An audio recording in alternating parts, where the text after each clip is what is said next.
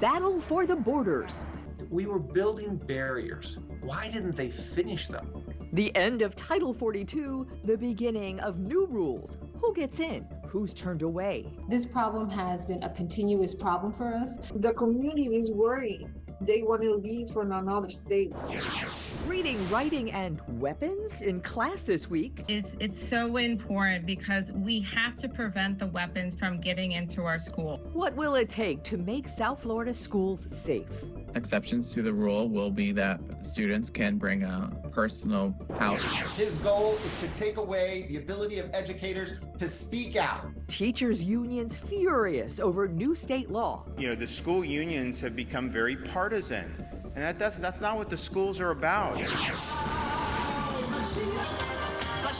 Sneak preview, a Local 10 special, Israel at 75, with some South Florida surprises. All of the misconceptions that are out there are corrected when you come here and see yourself. The big news of the week and newsmakers this week in South Florida. Good Sunday morning. I'm Glenna Milberg. Happy Mother's Day to all the mamas, and mine too. The biggest national news of the week is very much a South Florida story, and so today we begin at the border. A live look for you right now at the border crossing in Del Rio, Texas. The end of Title 42 this week and automatic migrant expulsions did not come with the chaos expected. However, the surge of desperate people over the last year and the chaos of what all acknowledge is a broken immigration process is very much front and center. The Homeland Security Secretary addressed that this morning. No longer are individuals arriving at our border of their own volition. They are arriving in the hands of smugglers that wreak such tragedy, such trauma upon their lives. The cartels, the smuggling organizations control the land. And so we have not only a security imperative, but a humanitarian responsibility to cut those smugglers out. And that's precisely what we as an administration has done. With the end of Title 42 comes new messaging that migrants apply for asylum before getting to the border or be barred for 5 years. And a judge responded to a challenge from Florida's Attorney General with an injunction on releasing those waiting for court dates without tracking mechanisms. In Florida, especially for those who are undocumented, this week faced a 1-2 punch of the tightening rules at the border and new state law that removes incentives for migrants to come to Florida. People are going to come if they get benefits, and so what you want to do is say there's not benefits for coming illegally. Immigration, national security, and humanitarian concerns have long been wedge issues in politics, and that is only ramped up this week. We begin with our conversation with Florida Senator Rick Scott, who was at that Del Rio border as agents there prepared for Title 42 to expire. So I want to really launch into the topic of the week, which is immigration, both on a federal and state level, of course. You were recently, a week and a half ago or so, at the border at Del Rio, a fact-finding trip. We were actually there about a year and a half ago when the Haitian migration was happening. Tell us what you saw there. And I'd like to lift this, if I could, a little bit out of the political rhetoric so that we really get into like the issue here. What did you see in Del Rio? So what I did is I talked to Border Patrol, and I took an aerial tour. So we went right over the bridge you're talking about where the Haitians were. I also talked to the Texas Department of Public Safety, what they're trying to do. The first thing is just to understand the border is completely open. I mean, there is nothing to prevent somebody from coming across the border. Okay, let me just ask you about that, because I've heard you say that. I've heard other people who are at the border say that. When we were there, Del Rio is a gated, fenced, staffed port of entry. So when you say completely open, what does that mean in practical terms? Because really the border is not open, right? So what do you mean by that? So if you have your doors shut at your house, but you don't lock it, okay, and people can just walk in, or you have your house, your front door locked, but all the back of it's unlocked, and then you can just walk around, I would say that's open. So that's right? insecure. It's a completely insecure border. Would that be a valid way to phrase it? Either way, there's no limitation on somebody coming into the United States of America, right? So here's what happens. Whatever way you want to come across, you can come across, where there's a fence and you have to walk around it, right? Which is all you have to do, right? Because there's a lot of the wall areas where they didn't finish where the gates were supposed to be. So you might have to walk a little bit. You might have to, if you have to go to this area, it might be a little harder because the water's higher and stuff like that. But if you want to come, you can come. So here's what happens. The Border Patrol has no ability to stop you. Their whole job is to just apprehend you, all right? If you want to be apprehended, or chase you if you don't. They take you to a processing center. Within 72 hours, they release you to a non-government entity that your government pays for them to take them somewhere in the United States. So in Del Rio, if you say, I've got family in Miami, they're going to get you to Miami, right? Now they're going to, they'll have a fingerprint. So now here's the deal. Remember this. On the Mexican side, I don't know if you saw it, there's IDs everywhere. Now, why would there be all these IDs on the Mexican side? Because the people that don't want people to know who they are, all right, they don't have any IDs. They come in. And so if they're in our terrorist watch list, then we can look for them. But if not, or if you haven't been apprehended before, you just say, hey, I'm Glenna. And so I'm from Colombia, and let me in.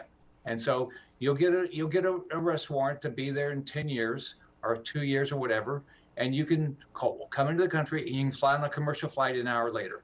So, Senator, what you're describing right now is an overwhelmed system.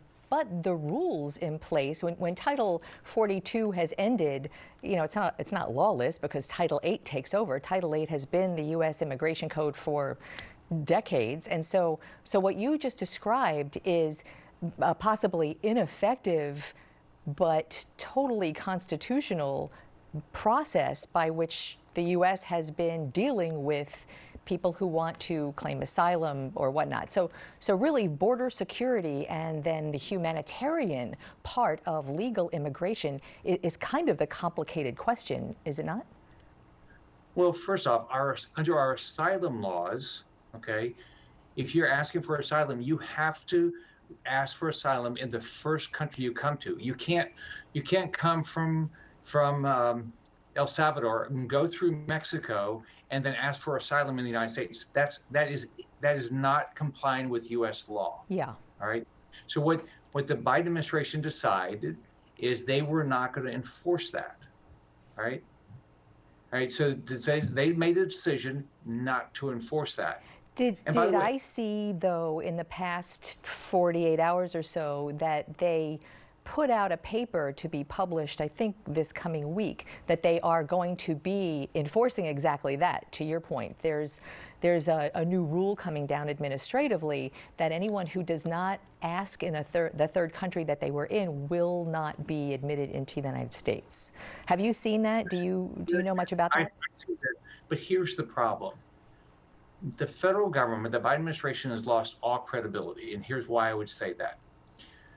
Secretary Mayorkas comes and says, I'm on the committee that's supposed to, I'm on Homeland Security. He comes and says, every time he comes and testifies, he says, the border is secure.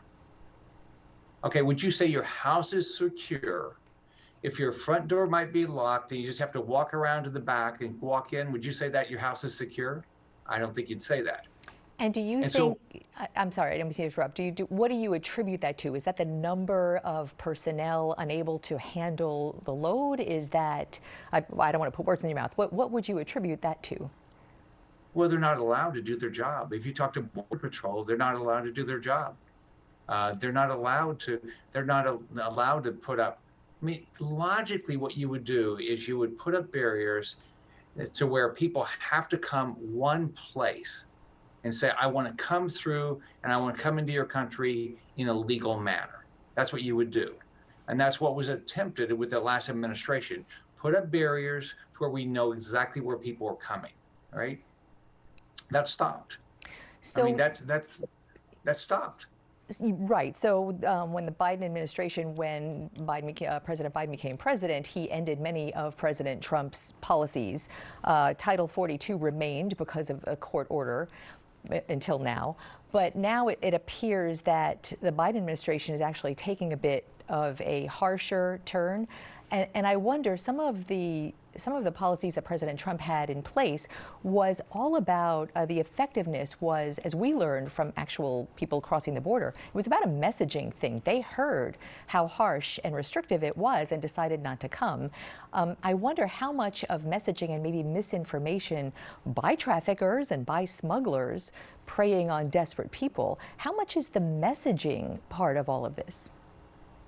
Well, I think the messaging by the Biden administration has been horrible. But Glenn, my theory about this is even more simpler. I don't understand. I've never been able to get an answer. Why would Biden want to have a border insecure? Why would it not bother him that 70,000 people died of fentanyl? Why doesn't it bother him when we lose our law enforcement agents' life? Why doesn't it bother him when the number of people on the terrorist watch list has skyrocketed that we found? How many, and we know we haven't found them. Why does it bother him that he has less security at the border every day? He doesn't. Why do you call it why do you characterize it as it doesn't bother him? I'm not, he's not here to answer that, and I would be surprised that it wouldn't bother any human being. Why do you characterize it like that? Anything that bothers you, you do something about it. Okay? If you when I was governor, okay, when we had Zika, I did something about it. Okay? When there was the Parkland shooting, I did something about it. When there was a hurricane, I tried to prepare people. Tell me one thing, okay? Like, I don't get it. We were building barriers. Why didn't they finish them? We had, when I went down to Yuma a while back, they had the lights and the cameras that they were going to be able to track. They shut them off. I mean, why? They were in the process of building roads where Border Patrol could get along the border faster. They quit building them. I mean, you stop and you say, so okay, give me the pitch. They've never had an explanation.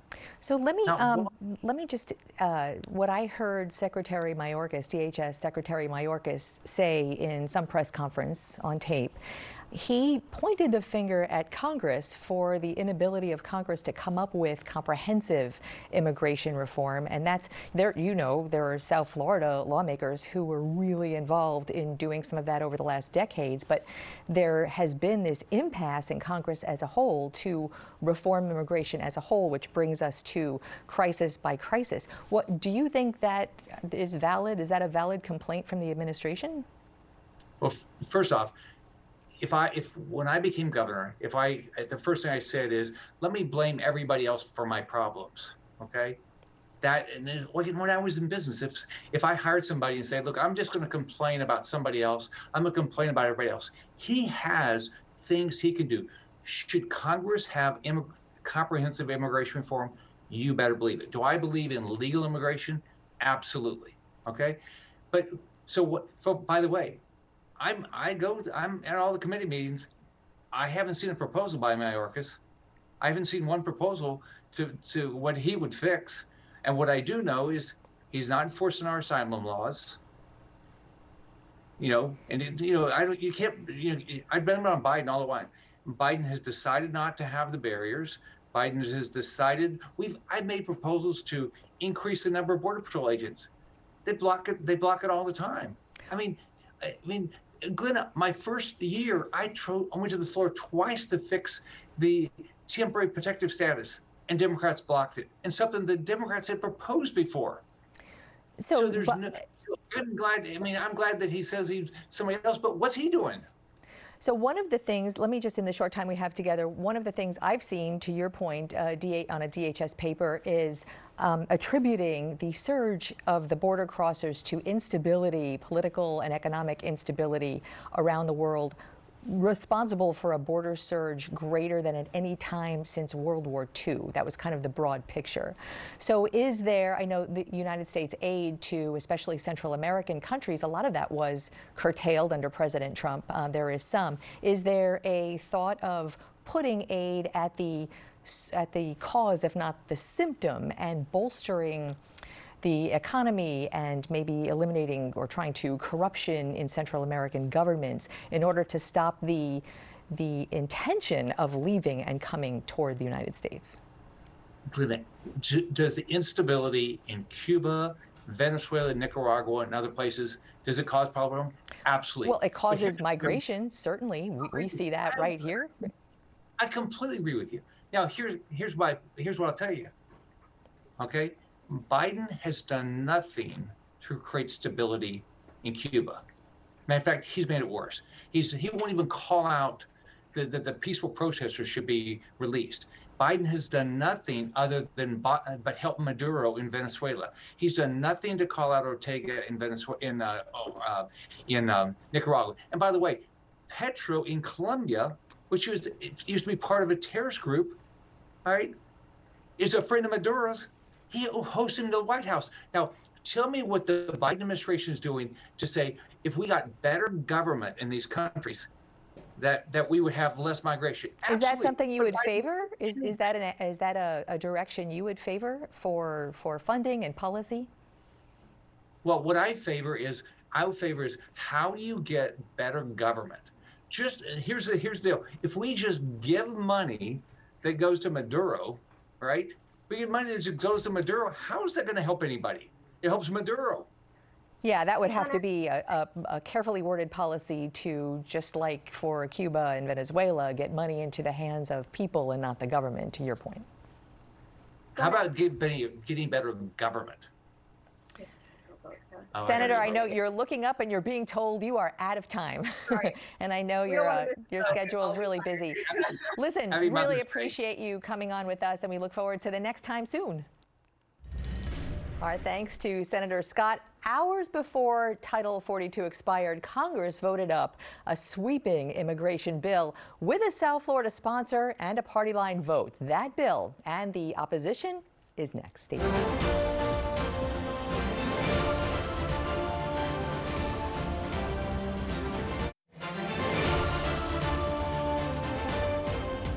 South Florida's members of Congress have always been among the most involved in crafting immigration reform, though for decades compromise has been elusive. This week, South Florida Republican Congressman Mario Diaz-Balart sponsored the latest reform bill, and it passed the House this week by 6 votes. McClintock provides real solutions to restore order to the southern border, strengthen our national security, enhance our broken immigration system, and protect innocent minors while enforcing the rule of law. The rule of law, Mr. Speaker. So if you're Florida's members of Congress split right along party lines. Asterisk, Congressman Jared Moskowitz didn't vote. Congresswoman Sheila Sherfilis McCormick voted against the bill, and also this week spoke out against the state law signed this week with stricter rules for migrants in the state. And with that introduction, Congresswoman, it is great to have you on the program today. Thank you so much for having me, Glenna. Nice to see you again. Thank you so much. So let's start out with that House bill that passed the House by 6 votes on Thursday. You were a no vote on it. Pretty sweeping, a lot of components. Why? What's your opposition?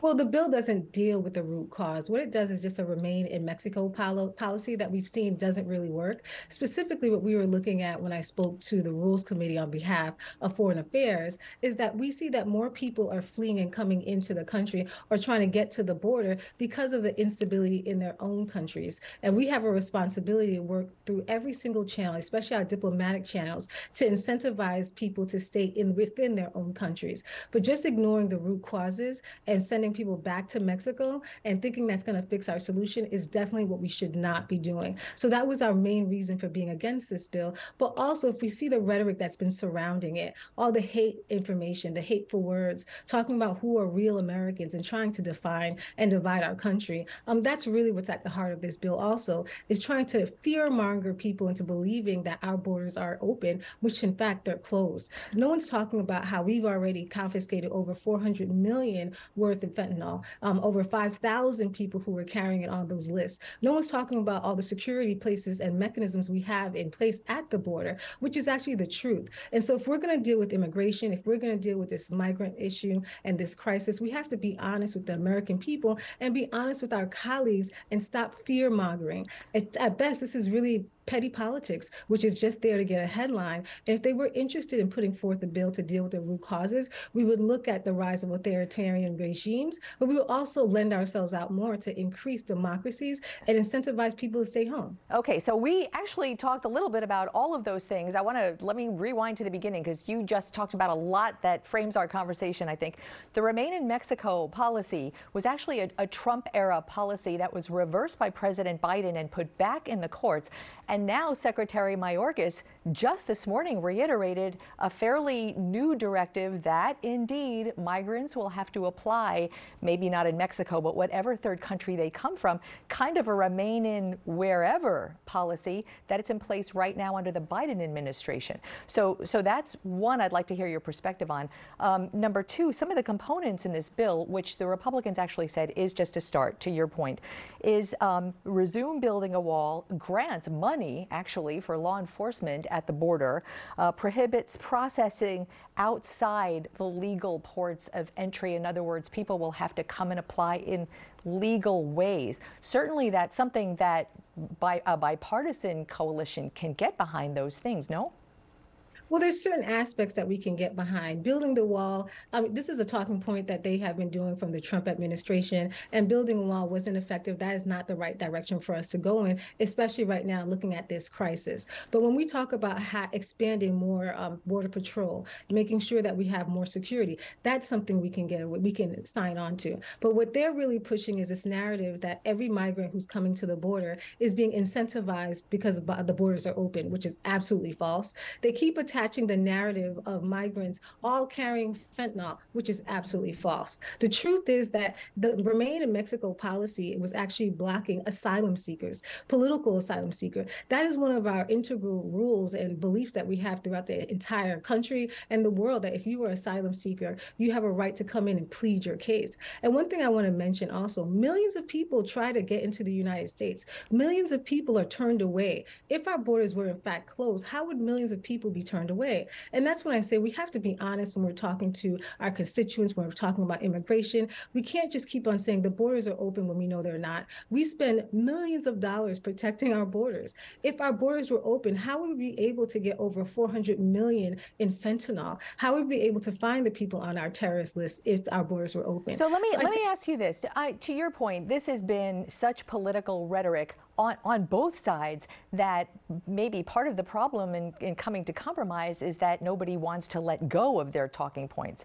We'll talk about that maybe, but what I wanted to really ask you is, we talked with Senator Scott, the borders, to your point, are not open, but are they insecure? Do you feel like as much fentanyl that is caught, as many smugglers that are caught, and of course there are, do you feel like there is a secure border? Or, as Secretary Mayorkas just said this morning, there's a sea change in that it's the smuggled people by, so many more smuggled people, misinformation, disinformation, spending their life savings on being told you can cross the border and then facing the reality. Is there an insecure border because of all of these components? Can you say that?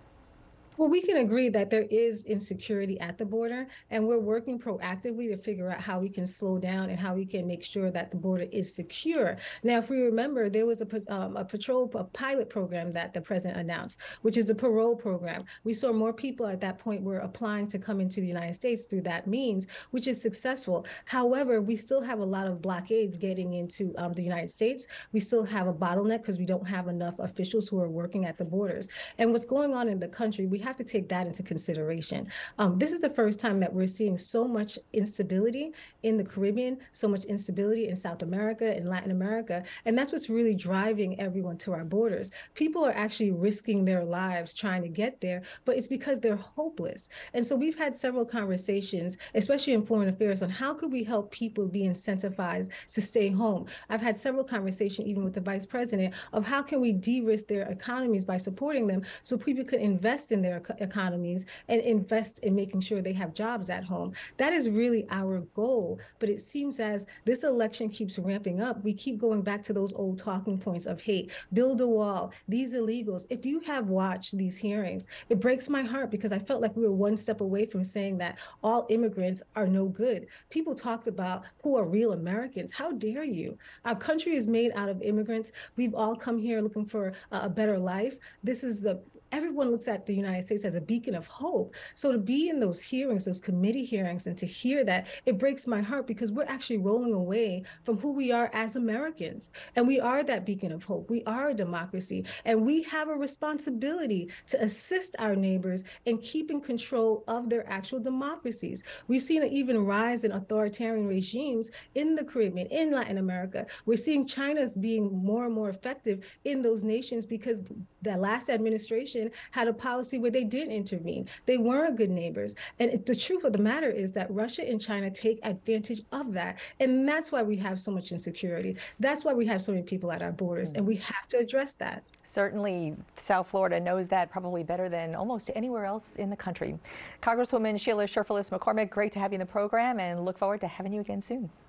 Thank you so much. Have a great day. You too. Thank you. And next, big changes for Broward schools. The search for a superintendent, the backlash over those clear backpacks. Just some of the questions for a high-profile board member with us live next.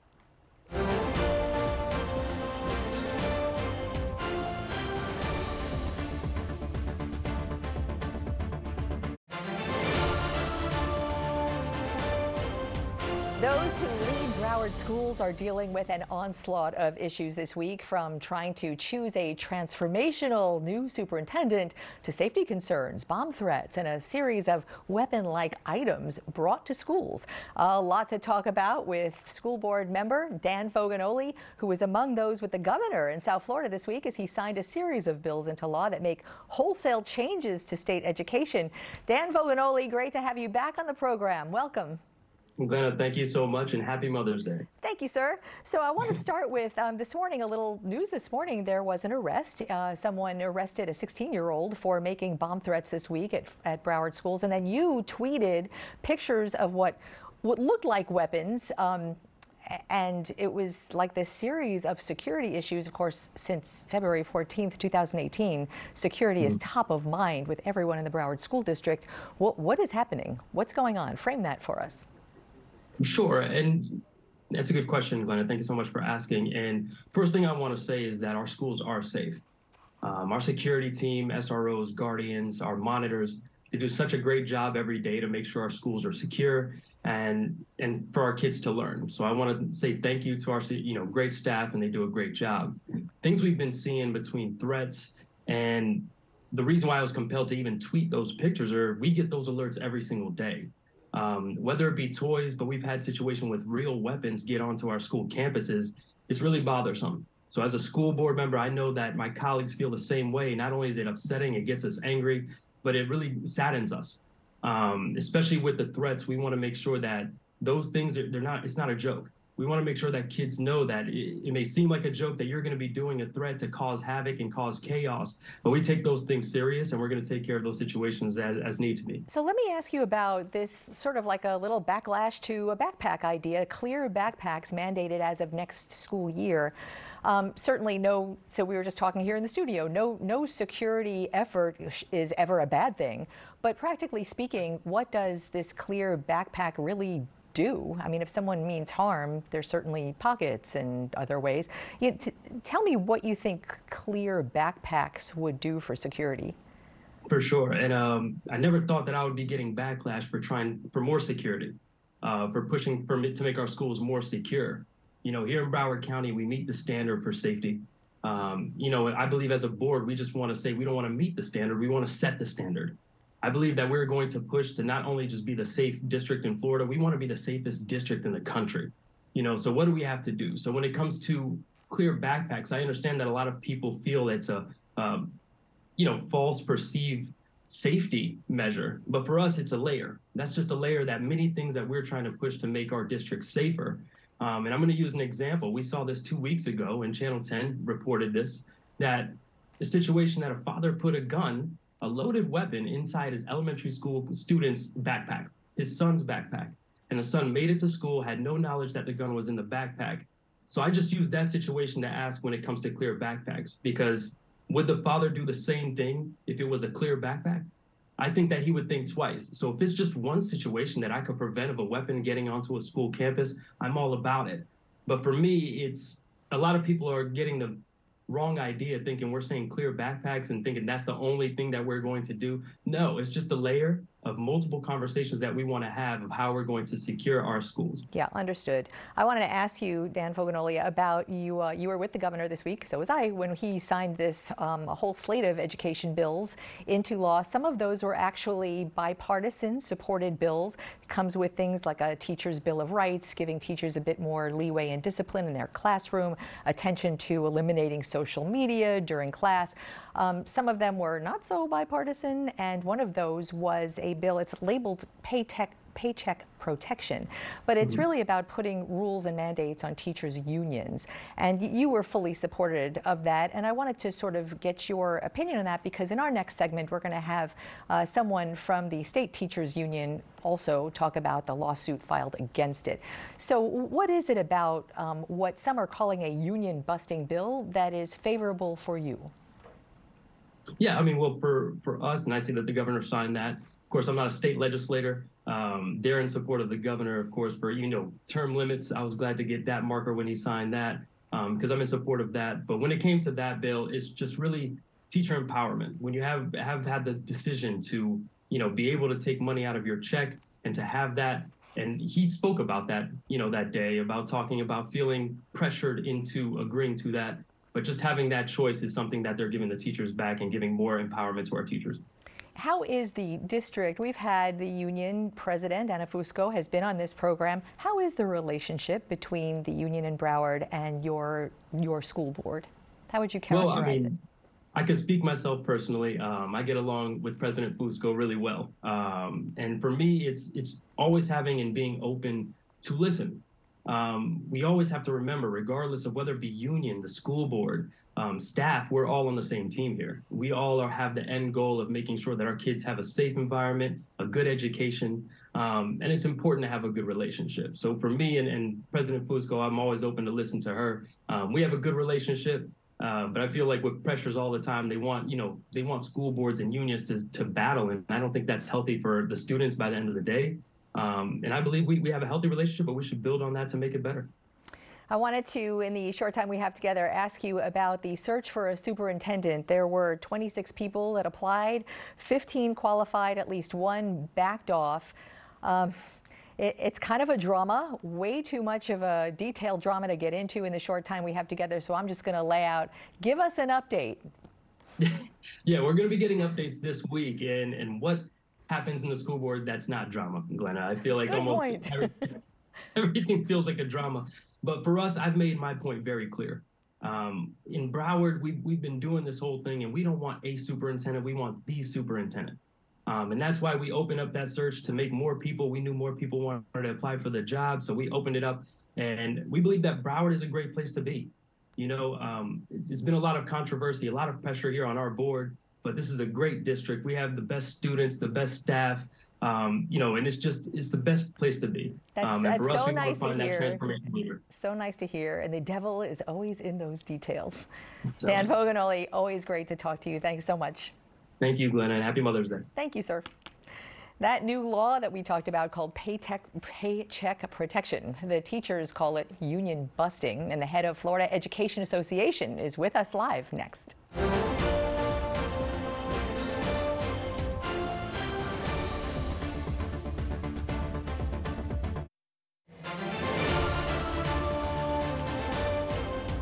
The governor was on a bill signing blitz this week. On one day, signing those 5 education-related bills at once, the result of a strategic effort to make or remake state education more conservatively. One of those new laws puts mandates and restrictions on teachers' unions. We've been talking about that. The very next day, several groups filed suit, and one of them is the Florida Education Association. Andrew Spar is the president, right here with us live to talk about it. Hi, Andrew. Hey, good morning, and happy Mother's Day to you and all the mothers out there. Thank you so much on all our behalfs. So let's talk about that lawsuit. On what grounds have you challenged this new law?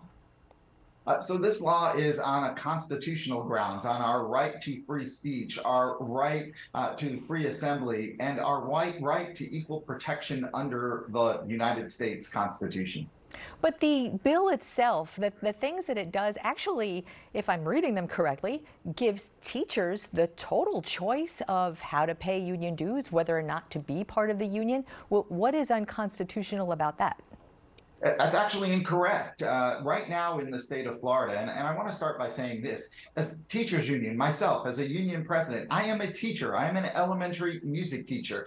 President Anna Fusco in Broward County is an elementary teacher. Yes. We are teachers who come together to have a voice in our union. And right now we can choose whether or not to join our union and how we want to pay our union dues. What this does is it says you don't have that choice anymore. You can no longer do the safest, easiest way to pay your union dues should you choose to join the union, which is through paycheck deduction. However, that right is still afforded to police, firefighter, corrections office, and probation officers in the state of Florida, which gets into that disparate treatment against educators in the state of Florida who are predominantly female. So forgive me if this sounds nitpicky, and I don't mean it like that at all. I'm just trying to, as a layperson, understand. So what? Couldn't you do a bank withdrawal? I mean, if it's how you're paying your union dues, isn't there a workaround for that? Isn't there a bigger picture here? Sure, there is a different way to collect dues. We're working on that now. But again, the easiest, safest way to do it is through paycheck deduction. It is how we pay for football tickets, how we pay for voluntary benefits that we may have through our district, how we make contributions to the United Way, the United Negro College Fund, and other organizations as well. So why just single out the voice of how teachers and staff in our schools come together to advocate for kids in our profession? Can you define, there have been, in our tenure reporting here, there have always been sort of a push and pull between unions and districts. Unions are arguing and negotiating on behalf of teachers. But what is, in your opinion, the role now of a union, of a teachers' union in a district? So first of all, I would argue that we actually get along really well with districts throughout this state. Sure, when we sit down to bargain, we're on other sides of the table. It's more adversarial. But as a whole, we advocate for our profession. We advocate for our students. We advocate for public schools, something we all do together. And I think in society today, we're kind of looking for where is the division? Where is the division? That's what upsets us, I think, most about this. Teachers know they have to be able and comfortable being able to speak up for students. When they see students not getting the services they need, they want to know they have a way and that someone has their back in speaking up for those students. When they see that their profession is under attack and they want to push back, as we've been doing in the state of Florida, then we should be able to do so in a collective and powerful way without the threat of retaliation that we're now being subjected to, just like Disney World. Understood. So let me ask you about this law, which is actually called one of the laws signed, Teachers' Bill of Rights, that gives teachers all kinds of leeway that they perhaps didn't have before in working in the classroom, in disciplining students, in not taking away a fear of retribution, doing what they think is right, and under this administration, really padding some paychecks in various ways, be it bonuses or raises of starting teachers' salaries. So all that said, is that something that you get behind?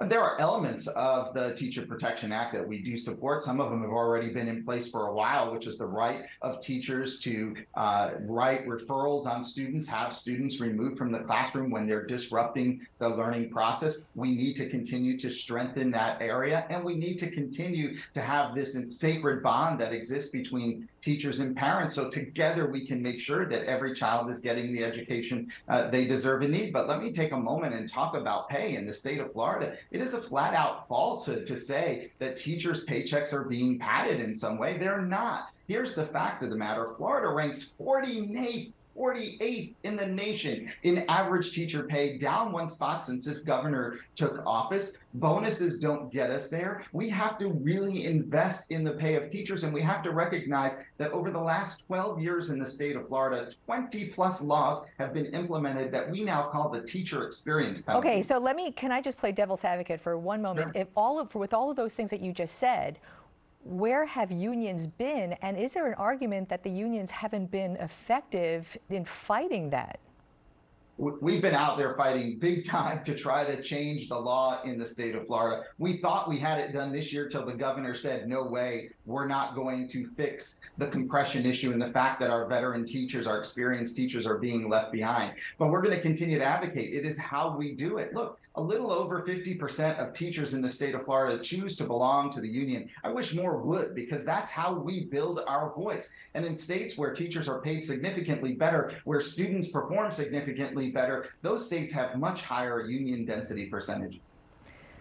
Andrew Spar with the Florida Education Association, we really value your time. I hope you will be able to come back and talk more, because there are so many components to education right now that is such a focus of Florida, and I appreciate that you came on and talked about just this little one. Thanks for having me. I appreciate being here, and I'll come back for sure. Excellent. Thanks so much. And up next, a preview of a local primetime special airing tonight, Israel at 75.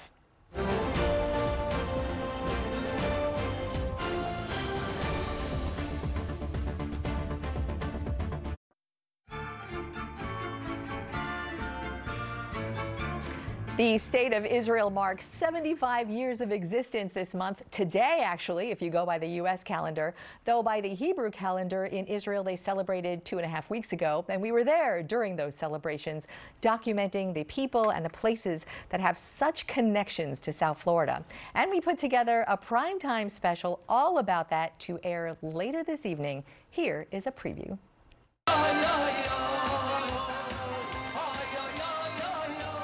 Celebration against all odds.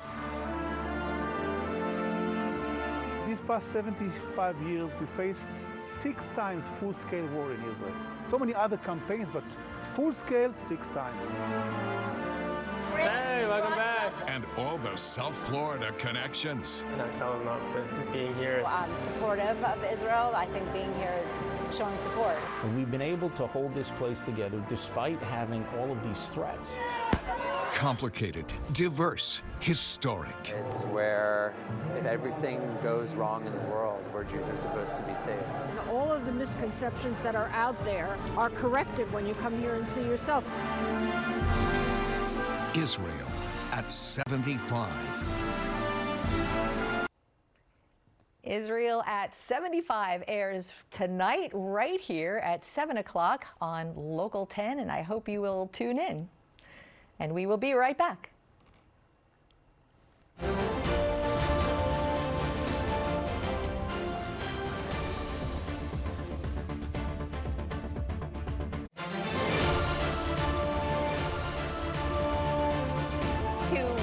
Today's interviews again, or listen to the This Week in South Florida podcast, all you have to do is scan this QR code with your phone, and it'll take you right to the This Week in South Florida section of local10.com.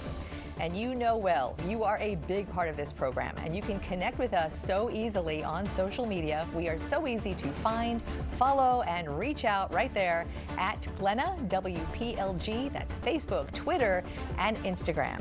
We thank you so much for being with us this hour. Happy Mother's Day to all, including Arlene, my mama. Thanks so much, and keep in touch.